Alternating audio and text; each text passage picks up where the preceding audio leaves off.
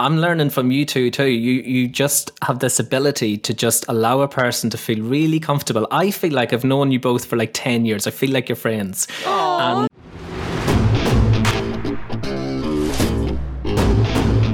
And now, coming to you from the K2 studios in San Diego, California, it's the world famous Chris and Christine Show. Hey, what's happening, everybody? How are you doing today? Thank you for listening. I am Chris. And I'm Christine, and welcome to episode 79 of the Chris and Christine Show. Yes, 79. We're just one episode closer to the great 100. I know. We are like 21 episodes to go. What are you going to do when we hit the big 100? I don't know. I haven't thought about that. I haven't thought that far ahead, but that's how I roll usually. You know, and I was kind of thinking about this as we get closer to the big 2-year anniversary mark this summer. Imagine that. We've been podcasting for a full 2 years. Well, almost. Not quite. This summer. I know. And it'll be like episode 104. In theory, yes. Depending on leap years and weeks off and things like that. Yeah, good point. Maybe 105. So I think that you should give me a gift for our 100th episode. Oh, not just a thank you for being here? No, I think you should give me a money tree of $100 bills. Sure, why not? Hey, money bags. Listeners, if you want to give Christine a $100 bill tree, she would really appreciate that.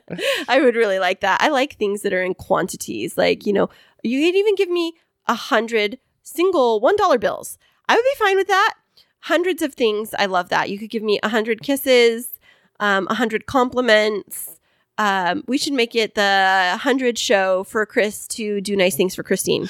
Well, you know, we'll work on that. It's all work in progress. You know, we shoot for the dreams and see what happens, you know, later on. So, but enough of that fun stuff. What has been going on in your world this week, Christine? Well, I am very excited that starting tomorrow or today when the episode airs is the kickoff of my birthday week. Happy birthday to you. Aww. Christine's turning 21. I claim my age. It's my last week right now of my 30s. I'm hitting the big 40. 40 next week. I know. I'm so excited, actually. You know, most people are like, oh, I'm turning 40. And, you know, we were talking about this on the way to lunch. I feel like I've accomplished a lot before my 40th birthday. You have, because a lot of people you see like they're 40, 45, even people in their 50s, which is kind of rare, but people that are 50s that haven't done much in their life. Well, it's not about not doing much. Then what are you talking about then? Well, I just meant like in terms of like my education, I feel like I've accomplished a lot. It's not to compare to others. I'm just saying I feel personally like I've met a lot of my goals. You sure did. I'm so proud of you, babe. I am super, super proud of you. Every listener out here is listening to you. They're very proud of you, too. Aw, thank you so much, honey. Well, you know, we were talking about the 100th episode and buying, you know, 100 gifts. I have the greatest idea for you in case you don't know what to get me for my birthday. Which usually happens. So first off, just for those who may not know, just for those who may have forgot, when is your birthday? March 20th. It's a Saturday. I'm writing that down, March 20th. Thank you. Yeah, first day of spring. And the boys were helping me brainstorm with you earlier this week on what you could get me for my birthday. And all of it landed in quantities of 40. Wait, why is that? Because I'm turning 40. So you could give me 40 $1 bills or 40 $10 bills, which would be better. Can I just give you 40 thank yous for showing up today? That's not a birthday present. I would like 40 puppies and 40 puppies? What are this? 101 Dalmatians? Yes, 40 puppies, and I would like 40 gift cards to go on a shopping spree, and I would like 40 vacations and 40 days of never having to do the dishes or laundry. But you know what? You know what? I mean, some people play the lottery. Christine just asks for wishes. It's almost the same thing. I mean, you throw it out there, you just count for the stars. You know, it's like every time I get a lottery ticket, I always like go daydreaming, you know, like I know you do. All these crazy things. I'm like, oh, if I ever win the lottery, I'm going to buy this house. I'm going to buy that house. I'm going to pay off. This is true. I'm going to pay off every single house on my street to pay off their mortgage. I know. I promise you that. But that's the funny thing is you only are friendly with two of our neighbors. So the fact that you'd want to pay off everybody's mortgage and you don't even know them, That's hilarious to me. But if you win like $100 million, and what's it to you? You know, like it's just. Wouldn't you want to pay off all of your friends' mortgages first before just like randomly in your neighborhood? Maybe. You know, I would, but I just think it'd be super cool because we live in a super tight little small community. Like our neighborhood is very small. There's only 6 houses in our neighborhood, and I'm thinking it's only 6 houses, 6 mortgages. So I mean, if you win $100 million, that's not too bad. Yeah, you know, speaking of small neighborhoods, something pretty traumatic happened to me earlier this week when you had left for work. Yeah. What happened? I don't know if you remember because it's kind of been a few days ago, but I was sitting in my home office and it overlooks the cul-de-sac, and there's right over our fence, there's a set of apartments. They're not bad. Like, you know, they've been getting louder at night, like with the cars and the music and stuff like that. But all of a sudden I was like sitting there and I heard screaming and I was like, oh gosh, that sounds like a domestic incident. And it was in the parking lot. So I like went to peek out the front door to see if I needed to call for help. And right then the police started to pull up and I was like, oh, okay, I'll just go back to work. And I got back to my seat and was getting ready to get back on my computer. And all of a sudden there were 5 police SUVs, guns drawn, which is directed right towards the window. Like one of them was like, I could see the end of the barrel of the gun. No way. And it was a whole thing. Like one of the guys was refusing to get out and they gave him a countdown to get out of the car with his hands up before they were going to shoot. It was so freaking scary, Chris. Did they actually shoot the guy? No. Oh, no. He ended up cooperating. He ended up getting just like a ticket and got released like 30 minutes later. But his male passenger that was with him got arrested. Oh. And apparently there was a female because they were interviewing her and she looked pretty shaken up. But I'm guessing it was maybe the passenger causing the issue, not the driver. But, you know, I've never seen a response like that. But I guess, you know, based off of how it escalated quickly, there were 7 cop SUVs and there were like 15 officers. And then they did this thing like after they had the guy get out of the car, hands up and back up to them with no sudden movements. And they got the other guy out of the car. Then they went like it was one officer in front. There was another officer behind him holding his shoulder and one behind him, kind of like they were walking in a chain of 5. The officers were? Yeah, they had their arms on one shoulder and they had their hands on their gun and they were walking in like a single line. I've never seen that before. I've never seen that either. And it was like, I think I got it on video. I'm not going to post it because I told Christine, videotape this. She said this is going down outside the window. I said, get your phone out, videotape it. And if anything goes wrong, the news is going to be all over that. Yeah. And I was just like, I was concerned for the people in the car, like make good choices. I think you could even hear me on the video going, make good choices, make good choices. And then when the officers were going up to the car, I was like, oh gosh, please be safe, please be safe. And I was just like, it rattled me pretty bad. It was like, I know things like that happen. I've never seen it so close. And I know that sounds like a very privileged thing because I know there's a lot of people that see violence like that on a daily basis. But for me, we live in a good neighborhood. And it just was kind of startling that like that would happen right next door. You know, and especially in daylight. Right. You know, what's funny is that people think, well, I live in a gated community or I live in this X amount, whatever neighborhood it may be in. But the criminals, they can get to wherever you're at too. And things can happen no matter what part of town you're in. Right. And we're not saying they were criminals, but there was obviously an incident, some kind of an aggressive fight of some kind. You know, it's funny. In the police department headquarters is like literally not even 1 mile away from here. Right. It's like right down the street is where the headquarters of the police department is. So yeah. But they were very nice. Like I was watching how they were interacting and I videoed for a few minutes after because, you know, I'm huge about, justice and ensuring that there's no police misconduct. And I was watching and seeing how they interacted with the individual and they, you know, were, even though they like handcuffed him, there wasn't any excessive force. They were talking with the gentleman and asking him questions, giving him space so they weren't like right up in his space. So you're saying they didn't push him to the ground and shoot him in the back? Like the news tries to portray it? We're not going to get into that today, but you know, it's very startling and it was a very difficult situation. And especially as today is the 1-year anniversary of the death of Breonna Taylor. And so, yeah, it definitely was a heavy week in terms of that. But yeah, I mean, other than that, I I've had a pretty good week in terms of work. Well, tell stuff. us right now about your school stuff and your work stuff. I'm very excited to hear. Christine's got some exciting news. What is it, baby? I do have some exciting news. So I finally got all 5 of my chapters approved by my chair, and they've been edited and formatted by my editor. And if you all don't know, I'm writing my dissertation right now, and it's basically writing a book. It's 163 pages and like 40,000 words that I've written, and I've been working on this for, I don't know, a year and a half. And I finally got the green light to get everything formatted. My chair is doing one more revision before I send out the final document next Friday at the latest to my committee to review for my defense on the 30th. And then you will be completely done? All done? Well, yes-ish. I mean, I have 4 more classes after that. Like, I have to sit for... Wait a second. You have 4 more classes after you already take care of your dissertation? Well, because my dissertation is kind of like a separate class. So I have my dissertation, and we don't actually do our dissertation work during our classwork. And so what I did last night and the night before, because I've been just in a zone when it comes to productivity, is I got all of my assignments done for the remainder of the semester and got them turned in last night, because this week officially kicks off spring break for my university. Woohoo! Fantastic. That is awesome. So I finished up my schooling 6 weeks before the semester is out. So I just have to sit in class and participate and do one little exercise in class, and then I'm done.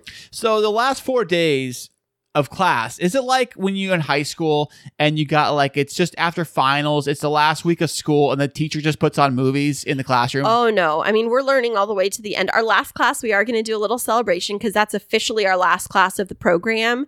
And so I think that we're going to like talk through some of our, I mean, a party in college or in graduate school is different, where we're like sharing our leadership philosophies and our learnings from the program and stuff like that. But it's still like a culminating session. And the most amazing thing is the professor I have this semester for my last class is my very first professor I had in the program.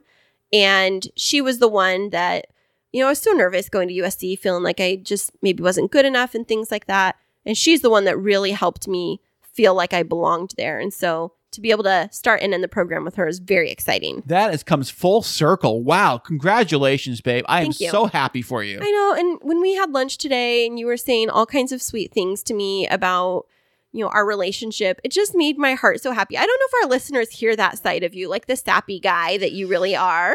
I know. Let it come out once in a while, you know, it dusts the cobwebs off my sappiness and it comes out. What were some of the things you were saying to me at lunch today? I was just saying the journey of my life has led me to you. And all of the roads and ups and downs and all the women that have come through my life.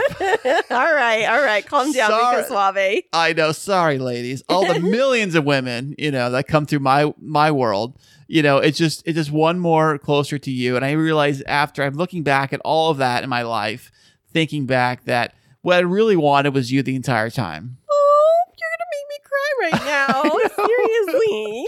That's like the sweetest thing a husband could ever say. I mean, ladies, eat your heart out, because this guy over here, you know, he likes to play like he's the rough guy, and you know, he is a very manly man, and you know, very like macho and head of our household. And then there is, as he's flexing across from me, but then you have these moments like when we were sitting at lunch today and toasting to this big milestone, and you were celebrating me because we're having a grown-ups day today. It means the world to me to hear those words, and I just appreciate your kindness.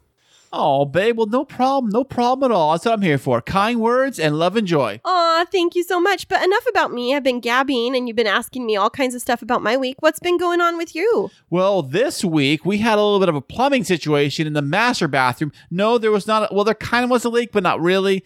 There was It wasn't a leak. It started with a Chris project. Yeah, Chris was trying to fix the clogged drain because everybody who's got a bathroom sink, they realize that if you share a bathroom with a female, they have hair. You're blaming this on me? They have hair that gets down the drain. It clogs the drain, so you have to go in there and try to pull it all out, all the gunk and everything. So I always try to clean it and pull it out. Unfortunately, I think it was too much junk was down there. We used a Drano. We tried pulling stuff out, took a drain apart. And when I took the drain apart to get the little doohickey, I don't know what it's called, out, to pull the hair out, it... Pause. Pause the story here. No, I'm trying to... No, okay, what? You never told me that you were starting this with... You're blaming it on me, starting it with cleaning out my hair. You just said, yeah, the thing was broken. Back this story up. What? It was clogged? No, it wasn't. Well, it was... It's not my fault. I'm not blaming you, babe, but what I'm saying is that it was clogged, and I tried to fix it. So I took the hair junk out, and I tried to put the sink part back together, that little stopper part back in there. There's like a rod that connects at the bottom of your drain that you have. If every sink has this little pull up thing, you pull it up to like close the drain and you push it down to open the drain so the water can flow through the sink in the bathroom. Oh. Well, that rod has this little ball joint. It's kind of complicated, but it connects inside there. And when I took it apart and I tried to put it back together, I realized that the rod was about an inch shorter than it should be. And the reason why is because I guess it rotted away. The actual rod, I didn't know it could do that. But yeah, it looked kind of like a dagger when you pulled it out, like there was a sharp end to it. Yeah, like it rotted off or broke off, or I don't know if it broke off in there, what the deal is. Maybe a rat got in and chewed off the metal. Our friendly rat got it. Yes, it's possible. So I tried putting the thing back together, and I couldn't put it back together, so we had to make the executive decision. Okay, pause. Slow it down. No, I'm not pausing. Before your executive decision, how did that all go down when you couldn't fix it? Tell our listeners. A lot of bad words coming out of my mouth and a lot of slamming tools and stuff. And me saying I'm be late for work for this crap. Oh, yeah. Okay. Here's the story going off of what this is Chris's experience, and he did a great job working on fixing it and going to Home Depot to get the parts. But as he went into he was in my office, and as he was like chatting with me, and he was like, okay, I'm going to go fix this or whatever you said. I was like, okay, close my door and close the bedroom door before you go, because I know I'm going to hear cussing and I'm going onto a Zoom call. That's right. And you were like, okay. And it was almost as if because you knew that you'd close the doors and because you knew that I knew you were going to like have an expression of emotions, that you like amplified it just so I could hear it with all the doors closed. I did. I was so upset. I was pissed. Why is this not working? Why is that working? I can't figure this thing out. It's not working. And I'm like so frustrated. And guess I'm going to have to call into work sick today. I know. Figure this thing out. What am I going to do? The house is breaking down. I know. I said, call a plumber. I'll figure this out. So Christine graciously called the plumber, and the plumber came out to the house. I scheduled with the plumber, and I said, honey, they're going to come at 1:00 tomorrow. And what did you say? That's too late. I can't have that. That's not good enough. That's not good enough. That's not good enough.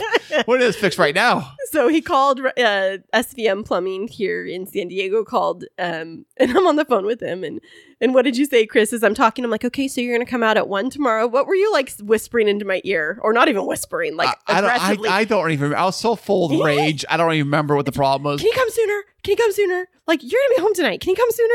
Right. Like, I'll have to go to work, but you're going to be here. Someone's going to physically be here. So I don't see what the problem is. You know, we can have this fixed up and whatever the problem. And, you know, you cut the pipe out and you replace the piping and you replace that little downspout part. Plus you replace that drain part. You replace a whole bunch of stuff you replaced. Yeah. And it was reasonably quick. I think it took him like 30 to 45 minutes. Super, super nice guy. And then, you know what he did? I didn't tell you this, is he walked. I know we've had an inspection lately, but I told him about our water issues and he walked through. And then he said to me, have you guys considered repiping your house? And I was like, oh, I don't know. And so we did a little walkthrough, and then he was telling me about how we could update our piping in a way that would eliminate any future issues in terms of like water damage, but it would cost us $10,000 to $15,000. Oh. That's not including the repair of the drywall in the areas they'd have to cut out. Like when they did the one pipe over the kitchen and they rerouted it, they'd be doing that through the whole house. Gosh. And running the pipes through the interior instead of like all these old kind of decrepit pipes that we have. They'd cap all of those off and run brand new lines, hot and cold water. Well, $15,000, what a deal. What a deal. Well, the thing that he said is like if we decided to go towards reselling the house in the future or trying to insure the house, it would actually bring down the liability because we would have replaced the entire plumbing system. Well, that sounds great. Let's do that. All right. Book it. Book it twice. All right. Sounds good. But book it 3 times. Why not? But we did get it resolved, right? Yes. One problem. Another problem came and went. So the rats last week, y'all just kind of come along on this journey with us with floods and critters and crickets. And I just feel like we need to sell this house. Money pit. It's bad mojo. it's a beautiful house, but it's just like, what is happening? You know what here? they always say? They always say the same thing. Anybody who has problems who is a homeowner, they always say, well, that's home ownership for you. Yeah. And for me, from living in the apartment before, it's just kind of foreign to me because when I'd have a problem, I'd call be like, the maintenance guy. Maintenance guy. Be like, this door isn't quite closing the way I want it to, or I think I need a new air filter, or, can you just paint my front railing? And they just show up and they do it. And now it's like, I call Chris the maintenance. I'm just calling you my maintenance man. Maintenance man with an attitude. But anyways, that's been a little bit of an adventurous week. And Chris, one of the things that I love about this first segment is the banter that we have back and forth. I do too. It's great. I mean, banter, arguing, whatever you want to call it. I love it. I think it's fantastic. Yeah, I love our dynamic. And you know what? Our special VIP guest this week had a little comment about that. And he is coming to us from our first international type of interview, not just Canada, but from across the pond. And we are going to hear back from him right after this. Hey there, K2 crew. We love having you as our loyal listeners. To keep up to date with what's happening behind the scenes, check us out on social media. Yeah, you can find us on Instagram and Twitter. And don't forget to follow our Facebook page. Yeah, tag us in your favorite fun stories, and guess what? You might just end up on the show. Ooh. Okay, who likes to travel?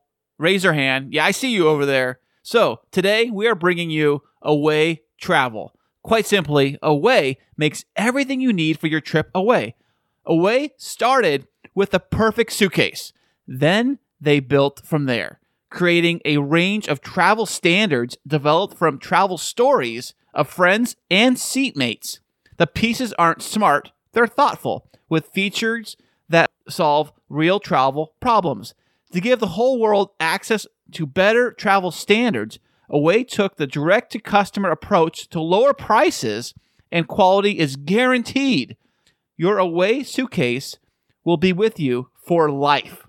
We are teaming up with Away and Podgo to give you the best deal on premium luggage by going to podgo.co/away. Now that's podgo.co/away.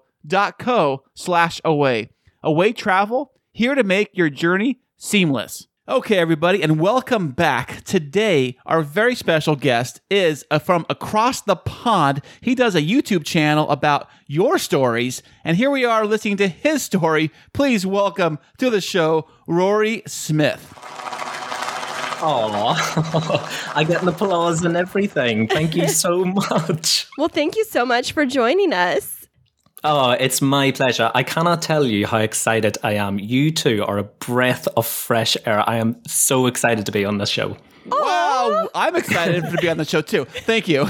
Well, what makes you excited to be on this show? Like, why did you pick us? Oh, do you know what? I love people who are good at their jobs, and I love people who've got passion. And you can tell just by listening to every episode that you do how much you love it, how much you love doing what you do, also how much you love each other. And that really comes through, and it just makes a guest feel really comfortable. And honestly, I'm so excited for today. Oh, wow. That brings a tear to my eye. And Christine's getting a little emotional too over there. I know, it really is. I'm watching him over there because, we are super passionate about this show, and it is like our baby since, we don't have babies together except for our puppy that's coming in a couple don't forget poor Pumpkin. Oh, and our tortoise. Okay. All right. But so Rory, where are you joining us from? I know Chris mentioned across the pond. Mm-hmm. That's right. So I'm actually in a place called Leeds at the moment. Leeds is in Northern England. I don't know if you can tell by the accent or not, but I'm from Northern Ireland originally. And I moved to England in 2011. And I've lived in London for 9 years. And then our home at the moment is in Kent, which is a beautiful, beautiful place just south of London. But my partner works in Leeds at the moment, so we're traveling up and down, and we're actually based up here. We have been based up here for quite a few months now because of lockdown. So at the moment, we're coming from Leeds in Northern England. Okay, so is Leeds like a country town? Is it like something that you would see on one of those like British movies where it's like lots of green fields, or is it pretty metropolis? Leeds is beautiful. It's in Yorkshire, and Yorkshire is really famous. Yorkshire's a county in England, and it's really famous for its dales. So it's got loads of gorgeous, beautiful mountains, beautiful scenery, the most amazing lakes. So Leeds is a city within that. So I'm actually in the city at the moment, but again, just picture like a beautiful British city with like cobble streets and old style buildings with beautiful clocks and church towers. So do you know what? Yorkshire's a beautiful place. And I love being up here. You know what? I'm a country boy, so I do try and get into the countryside as much as possible whenever I'm up here. That sounds great. I think Christine just booked her flight. Come stay with me when lockdown's over. No, I am. I think the term is an Anglophile. Like, I watch all the British shows, and I was a Downton Abbey fan, and all of those types of things. And Bridgerton has been my thing recently. And so when you talk about that, I think of the scenes that I've seen played out on the big screen. But I honestly have never been in person to any part of the UK. Now, is it similar or different from how you grew up in Ireland?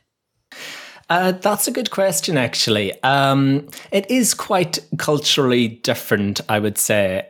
Northern Ireland is part of the United Kingdom, which is England, Wales, Scotland, and Northern Ireland. And then you've got the Republic of Ireland, which was south of me back home. But where I grew up in Northern Ireland was a beautiful, beautiful little village. It was just at the foot of these really famous mountains in Northern Ireland called the Mourne Mountains. So that's Mourne. And they're super famous mountains. The highest peak in Northern Ireland is actually within those. And my life in the countryside was just, a typical country farmer child, just running around hay bales and driving tractors and getting muddy. So that was my experience in Northern Ireland. And then I made the move to England in 2011, and I moved to London. So that to me was a bit of a culture shock. I'm going to be honest about that. So, Rory, what do you guys farm in Ireland? What's a big crop you guys do? So we had a hobby farm, so it wasn't like a professional farm where you're selling crops or selling animals. Right. It was more of a hobby farm, but we did do potatoes. Classic. So my job actually as a kid was to go out into the field and to pick all of the stones up during the summer before the ploughs came in, which was absolutely backbreaking. It was horrendous work. But you know what? It just teaches you about hard work and the importance of that, and working as a team. And someone's driving a tractor and you're lifting the stones and throwing them in the back. So you learn all of these experiences as well through bad experiences like that, I suppose. So then what was it that led you to leave the countryside and become a big city boy in 2011?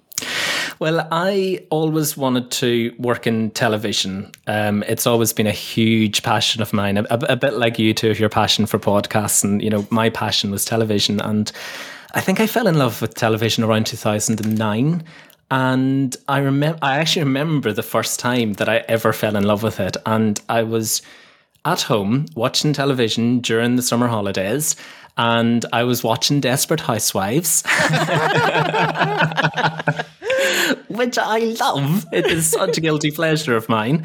And I was watching that, and it was on a commercial break. So, me being, I can't sit still for 2 minutes, was flicking through the channels. And I flicked over to BBC One and BBC Two, and then I got to ITV, which is the second most major broadcasting network over here. And there was a program on it called This Morning ITV, and it was kind of like a daytime program, similar to sort of Good Morning America, which you have over in the States. So that sort of vibe. And I remember watching it, and it was the host that was on it, Fern Britton, and it was her very last day on the show, and she's like a legend over here.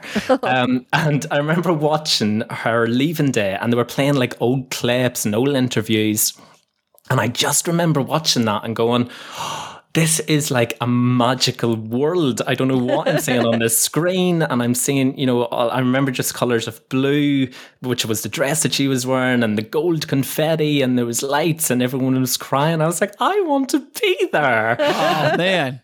And I remember saying in that moment, I was like, I don't know what is inside of me saying this, but I want to work on that show. that show was based in London. So ever since that day, I was just like, I need just to get to London. I need to start and get on this ladder of television. And that's really why I moved. Was there no major television production places in Ireland at the time? That's a really good question, actually. I did try, after I did my university degree, I did try to get work in Northern Ireland, but it was a very bad time for the industry in Northern Ireland, and it was really hard to get what I wanted to do because a lot of the places were closing, a lot of the production companies were closing down. There was one magazine show in the evening time that I really, really wanted to go on and to work on, as a runner or assistant. But I was just getting my toe into the door of that place, and then it shut down. So with everything closing down around me, I just felt like I needed to get to London. And even if I came back to Northern Ireland, at least I would have the experience. But I stayed in London ever since. Oh, wow. So did you make it to the show that you were wanting to, or did your dreams shift once you got to the big city? Well, so I did a journalism course in college for 3 years. And then I came back home after that. This was 2014 at this stage. And I came back home and I worked on local television in Northern Ireland for about 6 months. And this was a very, very small channel. It was, it went out on the internet around the bus stations and train stations in the local area. So when I say small, think super small. And I just felt like after a while that I did everything that I could do there. And I just wanted to get back to London. I just loved London too much. I missed the city life. And this is from a country boy talking. And I just wanted to get back there. And I just felt an urge to go back. So after 6 months, I packed up and I moved back to London. And I asked This Morning ATV, which was the company that we were talking about, if I could have a job. They said that they can give me 2 weeks work experience. So I went off and I did 2 weeks free work experience. And I worked my backside off. I mean, if you think that I worked hard gathering stones, you have no idea how I made a cup of tea, let me tell you. Really? Well, now explain hard work for those that may not know. So it was about being the first one in the office. It was about, and this is the very initial stages of getting on the ladder. And it was just being there, very first opening of that door. And it was being the last one to leave. And it was just going that extra mile to make sure that you could just do everything in your power to make something happen. I remember one time I was sent to Selfridges on Oxford Street in London. And this was to collect a bracelet that was for a woman's leaving party. So I went off and I was like, yeah, of course. It was a Friday evening. I was like, yeah, I'm going to collect it. So off I went to Selfridges and I went up to the counter of the jewellery store and I said, I'm here to collect a bracelet for ITV. And they says, yeah, of course. Here it is. I handed it over. I handed over the card, the company card, but it got declined. No. Oh, man. What'd you do? Well, they said that there's like 50p short in it, which was ridiculous. But I think there was a limit of that day of how much you can spend. Right. And they said, well, you need 50 pence more. I was like, I don't have my wallet with me. I didn't think to bring money with me. So what do you do when you're in the middle of Selfridges? You're 1 week into your work experience in London. You gotta beg. So I walked around Selfridges asking the customers if they could give me 50p.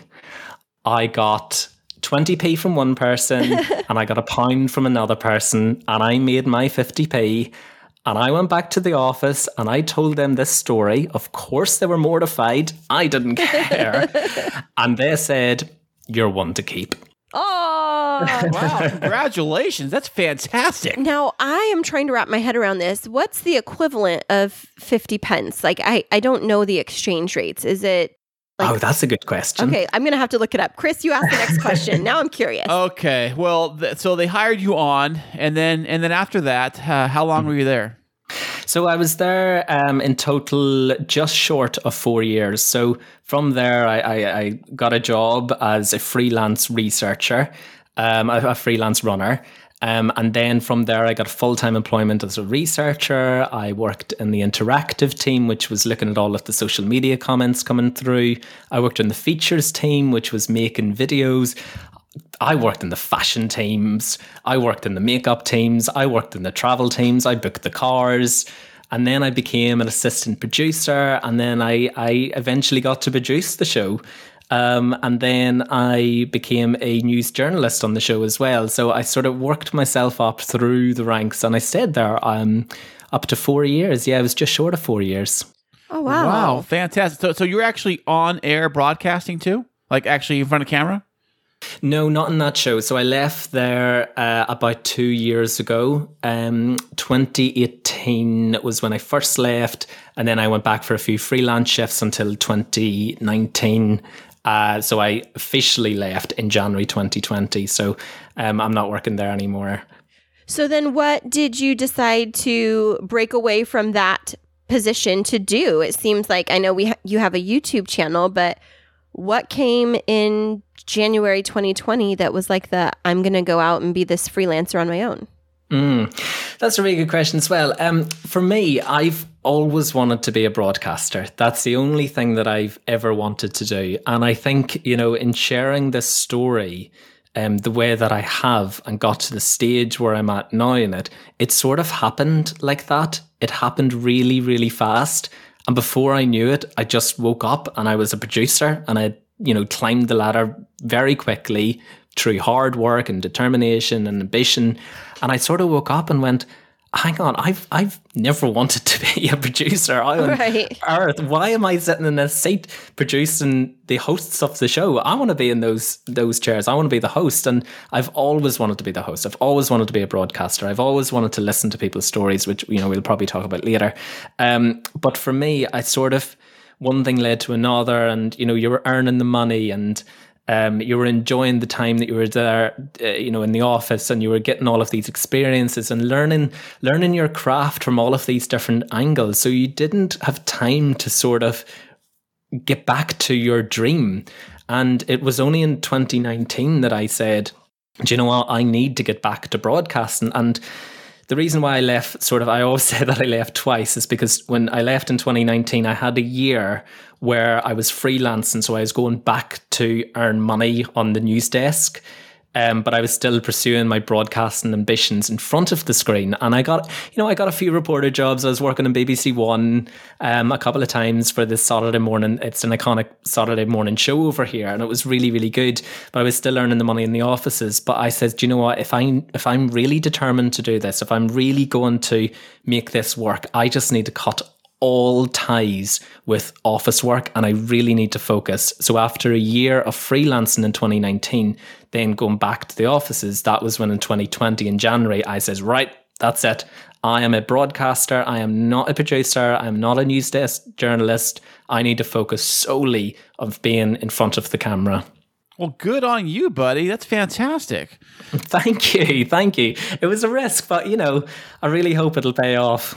Yeah, absolutely. When I was listening to your story, I just kind of had to sit back and think of your journey and how it relates to probably a lot of people's journeys, where they have a dream and they go out chasing it, and a different door opens or a window opens, and they crawl through that.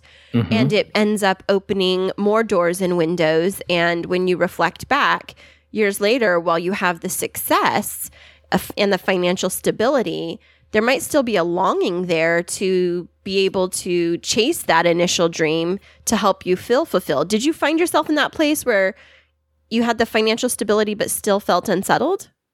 Totally, absolutely. And, that's one of the main reasons why you stay as well, because you say, I'm financially stable in this job and I'm earning, it's good money as a producer, and you sort of say, well, why on earth would I give that up? I've achieved so much in this short time. How far can I go up this ladder and continue to go up? And, you sort of talk yourself, at the end of the month, you're sort of saying, right, you know what, I'm going to do it. I'm just going to go out there and I'm going to be a broadcaster. I'm going to do exactly what I wanted to do. And then you check your bank balance and there's a nice big check in it and you go, oh, well, do you know what? I'm going to stick around for this. Right. But you do, one of the most important things for me is that I don't want to work for money. I don't need money, a huge amount of money. I just need to put food on the table, and I need to do something that I love. And I realize now I haven't had paid work in over a year. And that for me, if you told me that 3 years ago, I would say, no, there's no way I'm going to do that. But I've never been happier because I'm doing something that I love. I wake up every morning with an ability to, speak to people like you and to listen to the stories of the people on my YouTube channel, which we'll talk about later. But to go to bed every night doing something that you love, and not earn as much money, it gives me the greatest pleasure, and I'm in the happiest place that I've ever been. That's great. Now, I was going to ask you about would you consider yourself a minimalist? I would, yeah, definitely. I think that, do you know what? There was a real turning point for me, actually. And I'm only telling you this because you're in America. But I went to Camp America in 2013, and I worked in the camps in New Hampshire in a summer camp for boys. It was called Camp Mytina. And I went over there and I worked for 3-4 months, and I worked in the kitchens. And the reason why I worked in the kitchens is because I didn't have any skill. You do not want to see me in sports. It is terrible. Oh, man. No, come on. Absolutely not. No way. Let's play some football. If you want some comedy value and you want a good laugh, then you watch me play some football because you will be laughing. But I didn't have any skills. I wasn't a lifeguard. I couldn't help on the waterfront. I didn't have, any sporting ability, so I couldn't teach in the field. And I says, do you know what? I'm going to work in maintenance. I'm going to work in the kitchens, and I'm going to serve the food, and I'm going to have the best time. So off I went to New Hampshire for 3 months in 2013. And that was a real turning point in my life because you were stripped back from everything. You're wearing the same clothes practically for the whole summer, and, laundry didn't happen very often, let's be honest. And, you weren't allowed to use your phone. You had to go to the cabin, the computer cabin, to use the internet and things like that. So it was a real stripping back of everything that you're used to, especially me growing up. As a teenager, 10 years ago, that's what we were used to. We were used to phones and iPads and computers or whatever. So to be able to go into practically the woods and to spend time on a lake for 3 hours just talking, and to light a campfire, and to build up relationships and communication, and just to strip everything back was a huge turning point in my life.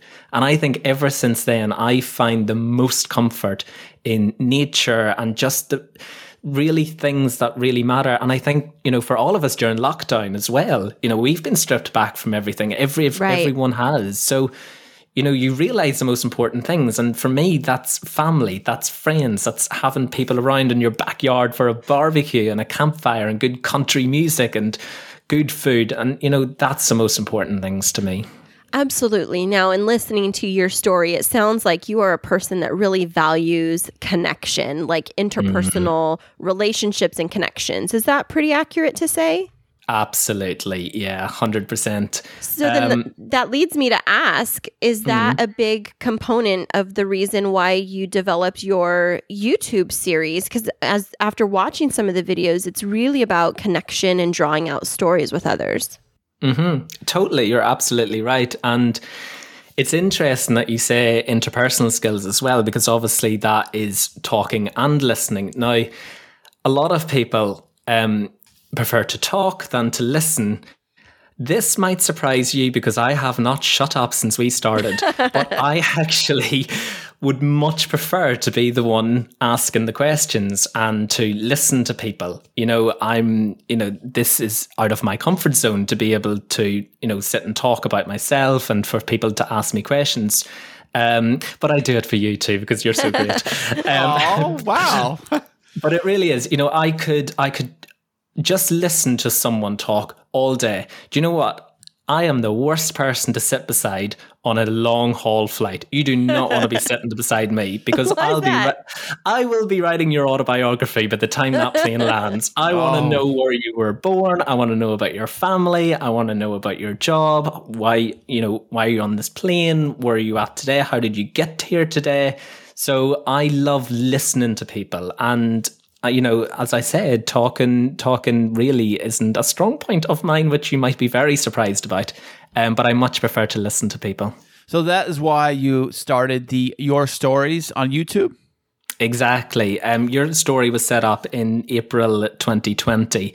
It was during the first lockdown over here in England. And as I shared with you before, that I wasn't working at that time, so I was spending a lot of time at home.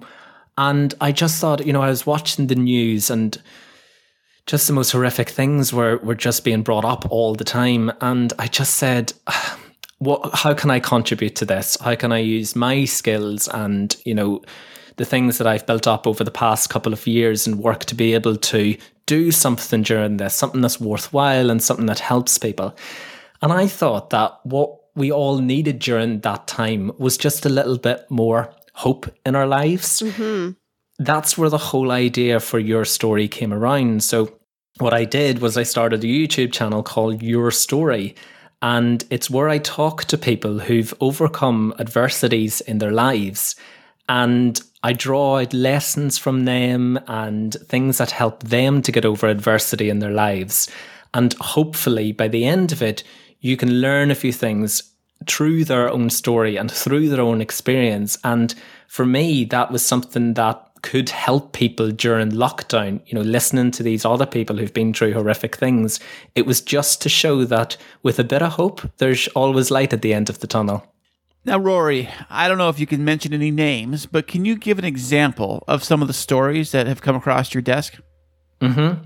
Absolutely. Let me just think. The latest. Well, let's talk about the latest episode that I did. Was with a beautiful woman called Letitia, and she's from California, in fact. Oh wow! And our neighbor. Yeah, she's a remarkable lady. And she was at her family's Christmas Eve party around 12, 13 years ago. And unfortunately, someone came into the house and they killed 9 of her family members. Oh, my word. Which was just horrific. And it included her mum, her dad, her 2 brothers, her 2 sisters, her brothers-in-laws and a nephew. And it was just horrific story. And it's very hard for someone like Letitia to go back and share something like that. So I see my job as just a person that's between Letitia and the audience and the people that she wants to speak to. So I, talk to Letitia about her story and the things that she's been through. And then what I try to do is try to find out how she overcomes something like this. And you see this shift during the interview, which is just so beautiful, of how someone like this can get over something like that. And she talks about hope, and she talks about family, and she talks about prayer and faith and all these wonderful things that can help her through something like this. And she's in one of the most beautiful spaces now. She set up this wonderful website called Letitia's Hope.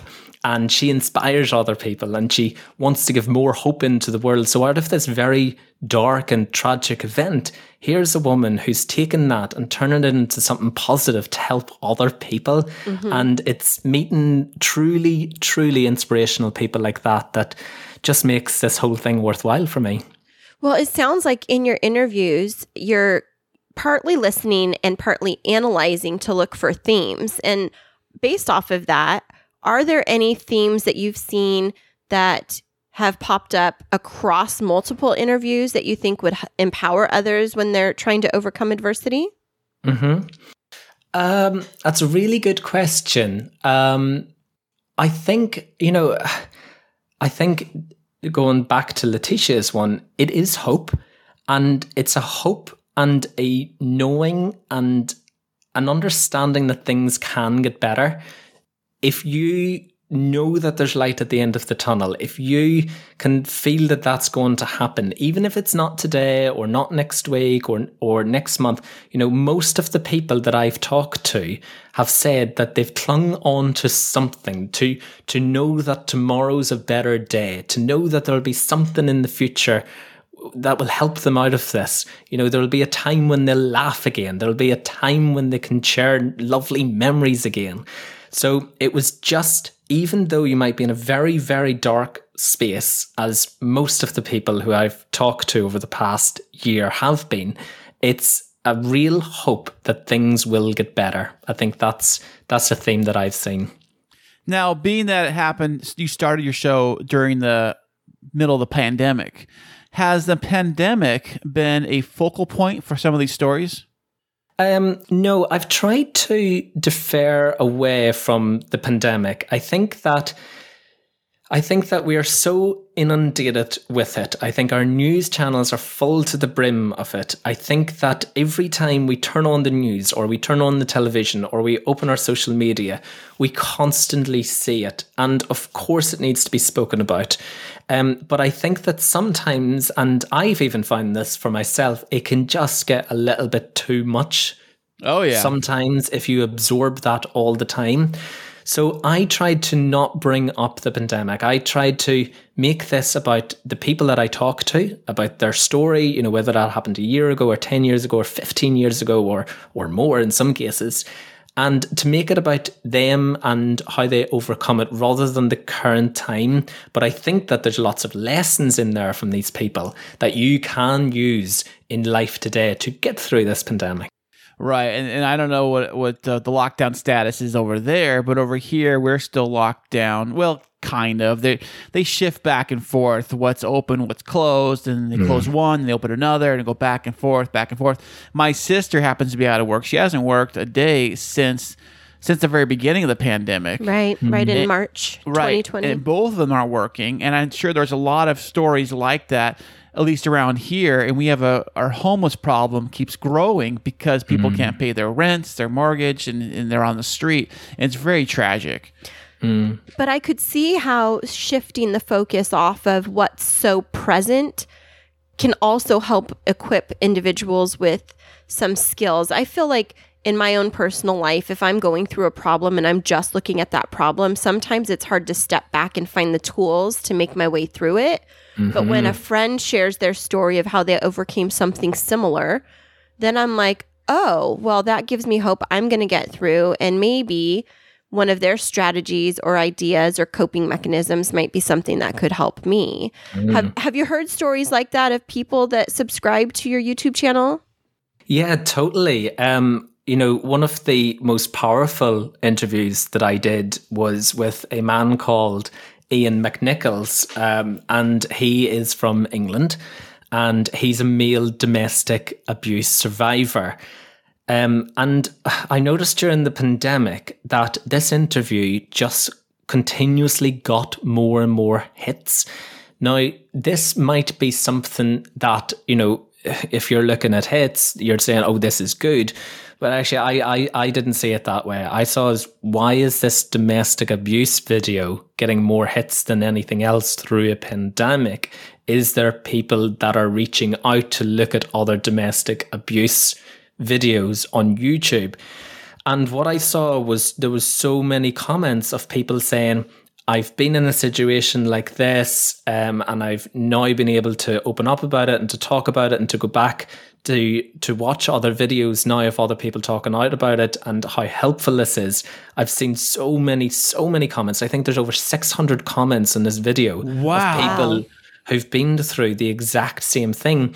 And, I've full control over what comments gets published and what comments don't. And there's been a few times where I've had to report a few comments to the police, unfortunately, in England, because I just feared for these people's safety. Absolutely. How's that work? I didn't know you could even do that.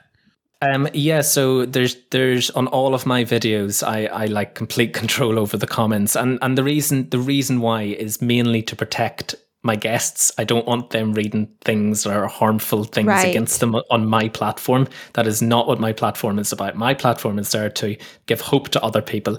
And, people who write negative things are just not welcome on it. And my guests don't need to read that. My audiences certainly don't need to read that.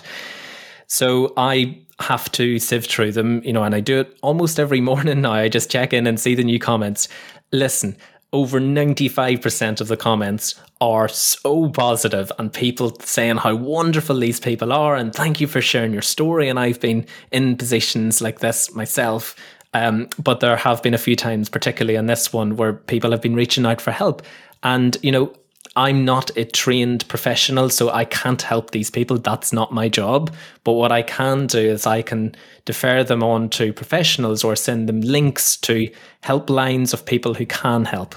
So it's very interesting, this perspective around the hits coming higher on the videos around domestic violence during the pandemic. And I know Chris and I are kind of motioning to each other about how we've had conversations about how that's been escalating amidst the lockdown. And I could see how people might be searching that out more and looking for resources. And that's really incredible that based off of your comments, you could actually direct some support locally for victims of that.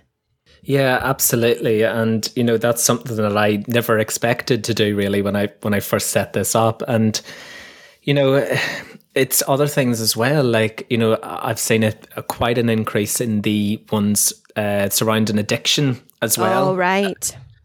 So, it's you sort of feel helpless in a way because you can't help anybody on your platform. The platform is there as a video, as someone's story to share.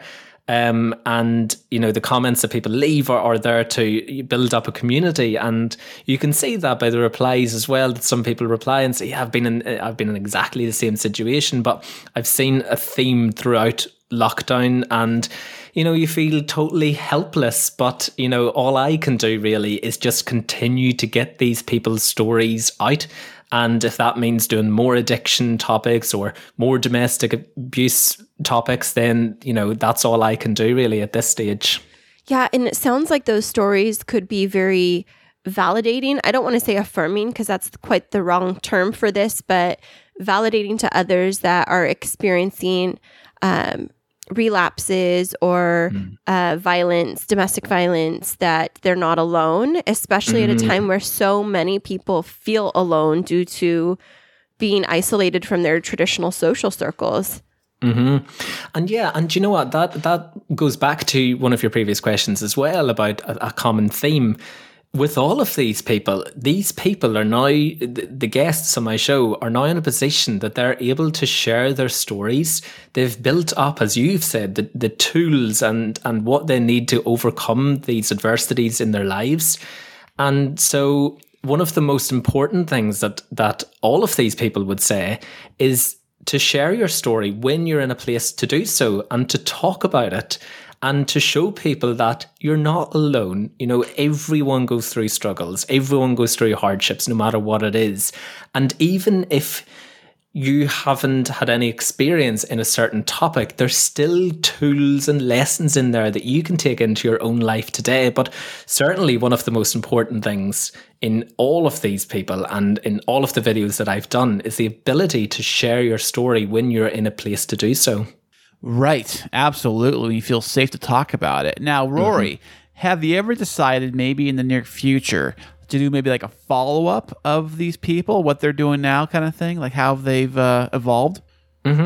Yeah, that's really interesting as well, because some of them who I've spoken to are doing new things. So, do you know what? I can't help but get involved with them as well. So I follow them on Instagram and I check out what they're doing and I see how they're evolving and all of the great things that they're doing. So, you know what? Maybe that's a really nice one for the end of a season to kind of recap, to see how everyone's doing, to maybe do, a good half an hour or an hour of just going back to people and revisiting. That's a great idea, Chris. I like that. Oh, yeah, you're welcome. I saw that on, you guys ever watch Shark Tank? I don't know if you guys have it out there in the UK, but the Shark Tank show where they have the the entrepreneurs try to buy businesses or help them out, and they kind of see what they're doing. They'll do like the follow up like a year or two later. Yeah, where they're at now, kind of a thing. And they're usually very positive what they're doing now. Like, our business is growing by 5 million% and blah blah blah and all that stuff. But I've even seen it where it is on a more like an interview show where they have the person watch back the video of themselves like a year or two prior and like reflect on their growth, and that process of reflection and growth is so helpful for people. Absolutely. And even after the interview has aired, so many of my guests got into contact with me and said that has actually just really helped me to be in a safe space, to be able to share my story, to sit down for, some of these interviews go on for an hour or an hour and a half, or sometimes up to 2 hours. And it's just a really safe place for these people to share their stories and just get it out of their systems. And I think, that's something that we can actually all take into our lives. As I've said before, I'm not a trained therapist or psychologist or anything like that. But what I do have a skill in and an ability to do is just listen. So even if you don't take lessons from the guests that's on the show, take a lesson from listening. And when a friend reaches out to you, you mightn't know the answer. You mightn't know how to help them. You mightn't know anything about addiction or abuse or any of the hard topics that we cover on the show, but you can listen. So, give them a space, invite them over when it's safe to do so after, the pandemic and the restrictions are lifted. Invite them over, a glass of wine, and just say, hey, listen, I'm going to listen to you for the next hour. Just tell me how you feel. And I think that's something that we can all learn from and take into our daily lives. Right, absolutely. And, speaking of other people learning from listening, is YouTube the only platform that your videos have been featured on, or have they started to find their way into other channels to get a broader audience? No, so I've kept them on YouTube at the moment because it's been so successful, and I find as well with social media it's quite hard to direct people. So at the moment I've got a website and my YouTube channel. So I find with two platforms it's quite hard to direct people to go and watch them. But I'm not brilliant with technology. I'm not going to lie. So I'm fine with 2 platforms at the moment. Wonderful. But I did see something about the Prince's Trust on YouTube. What is that? So the Prince's Trust is an organisation that was set up by the royal family, and it's a opportunity for young people to do great things throughout their community and throughout the Commonwealth.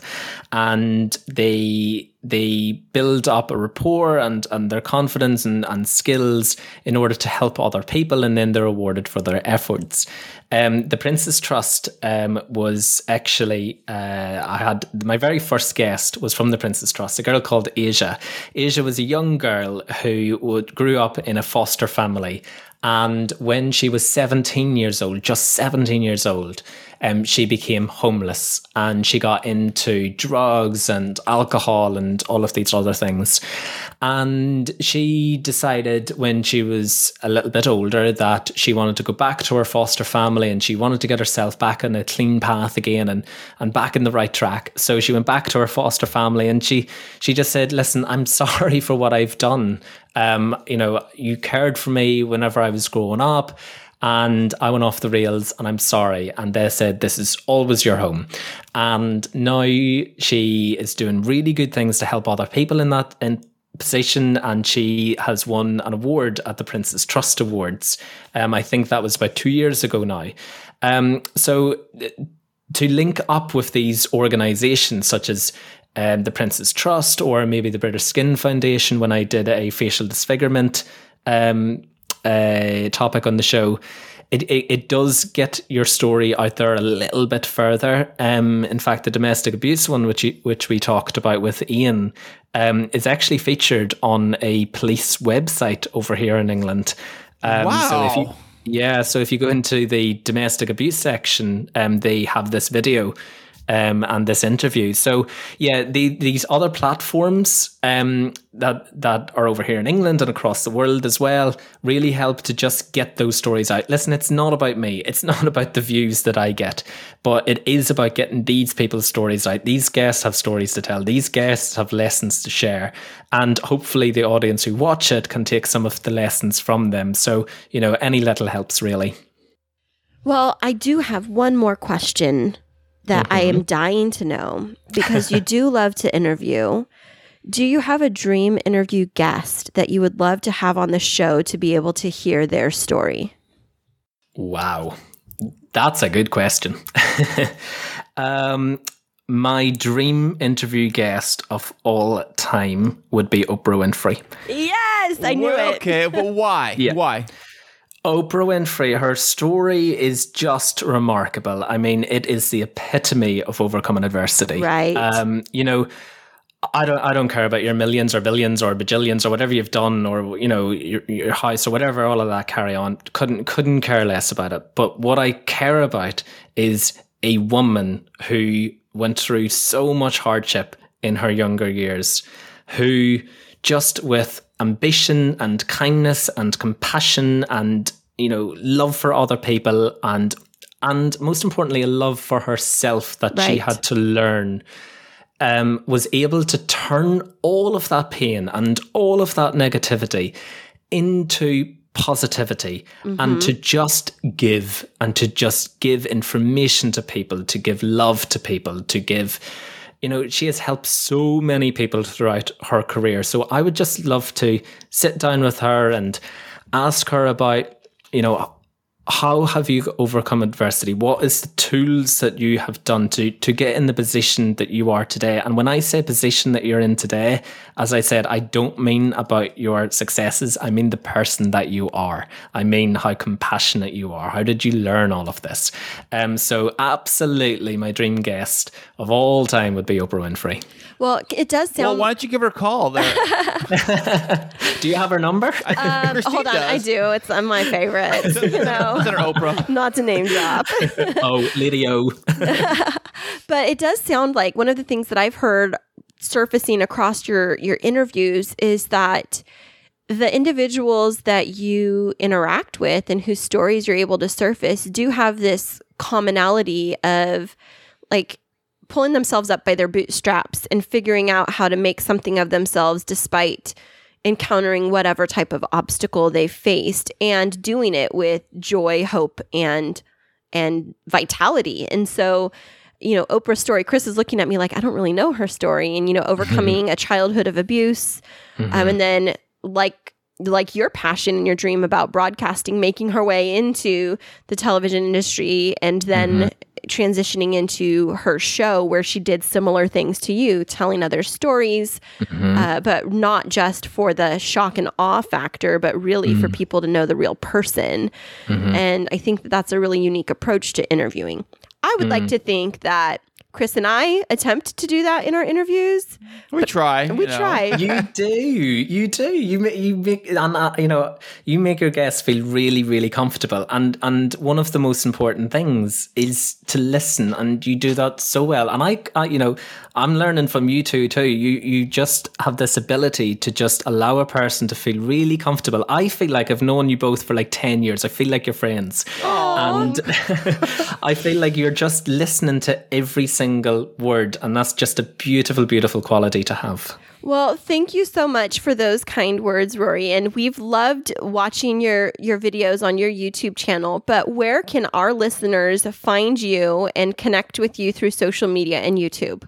Fantastic. Yeah. So my website is rorysmith.org, which is where you'll find all of the videos from your story and more information about me. My YouTube channel is youtube.com/Rory E. Smith. That's Rory E. Smith. That goes the same for all of my socials. So Instagram is Rory E. Smith and Twitter is also Rory E. Smith. Fantastic. Well, we so appreciate you staying up late for us because it's a completely different time there and it's lunchtime for us here. And, whenever we make our way across the pond, we're going to have to sit down and have a wonderful dinner and conversation. And a cup of tea. Oh, absolutely. Yeah. I cannot tell you how much I would love that. Oh, wonderful. And if you make your way back over here to California and sunny San Diego, you just look us up and we would love to hang out with you. We'll have some fish tacos. Brilliant. I'm up for that. Fish tacos and also lots of sun lotion, please. I'm Irish. There you go. Awesome. Well, thanks so much, Rory. Thank you, guys. I really enjoyed that. Thank you so much to both of you. You're awesome.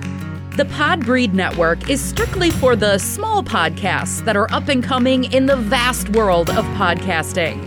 Podbreed is made up of many diverse podcasts coming together to achieve the same goal of being the best damn podcast network on the planet. Find out more at podbreed.com. Well, that was a super interesting interview, Chris. And one of the things that I loved that Rory was mentioning is about how he loves to use stories in his reporting. And it makes me think of a recent interview that we watched on TV just this past weekend that included a couple from the UK. Are you talking about the what's his name? The Harry and Meghan Markle? Yeah. Yeah, the Oprah interview? Yeah. It's funny. I reached out to Harry the other day. He because we text all the time. And he said that he felt so bad, like ripping on the Queen and all that in the interview. But he didn't. It was the royal family. He didn't rip on the Queen. He said they're very close. I know. I was just kidding. I don't talk to Harry. My goodness. Yeah. But I was thinking about how that was a really great interview that got into the story of overcoming adversity. But one of the things is it felt kind of heavy. And what I really like about Rory's work that I've watched on YouTube is while there's like a story of adversity, it's also of like overcoming and seeing on the other side. I wonder if we'll see an interview like that with Rory and Harry and Meghan in like a year or two down the line when they've really established themselves in this new life. It's very possible. I mean, I think they do have your own podcast. Yeah. They started. I don't know how far they got with it. I think I only saw one episode back in December. So I don't know. Well, welcome to the podcasting community, Harry. And if you need any Meghan. help or any tips for any of that stuff, Harry and Meghan, you can follow me at Podtastic Audio. Right. And even though we know you've got Spotify behind you, we've got tips that they don't. Right. Right. Exactly. But what did you think of the interview with Rory? I didn't watch. Oh, Rory? Oh, it was great. I thought you were going to say about Meghan and Harry. No. Yeah, the Rory one was fantastic. He is my new favorite interview fan guy.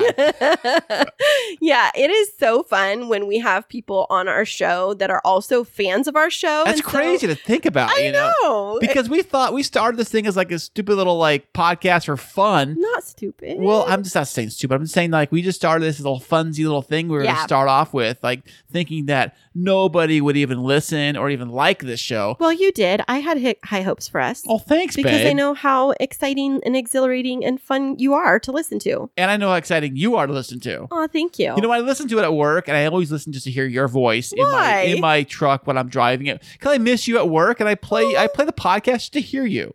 So you're like with me while I'm at work. You miss me? I do miss you, babe. Aw, I think like most guys go to work and they're like, oh, I get to escape from my naggy wife. You don't feel like that? A little. Okay, let's be honest. A little bit. Some days more than others. But at least with the podcast, I can put pause and turn you off.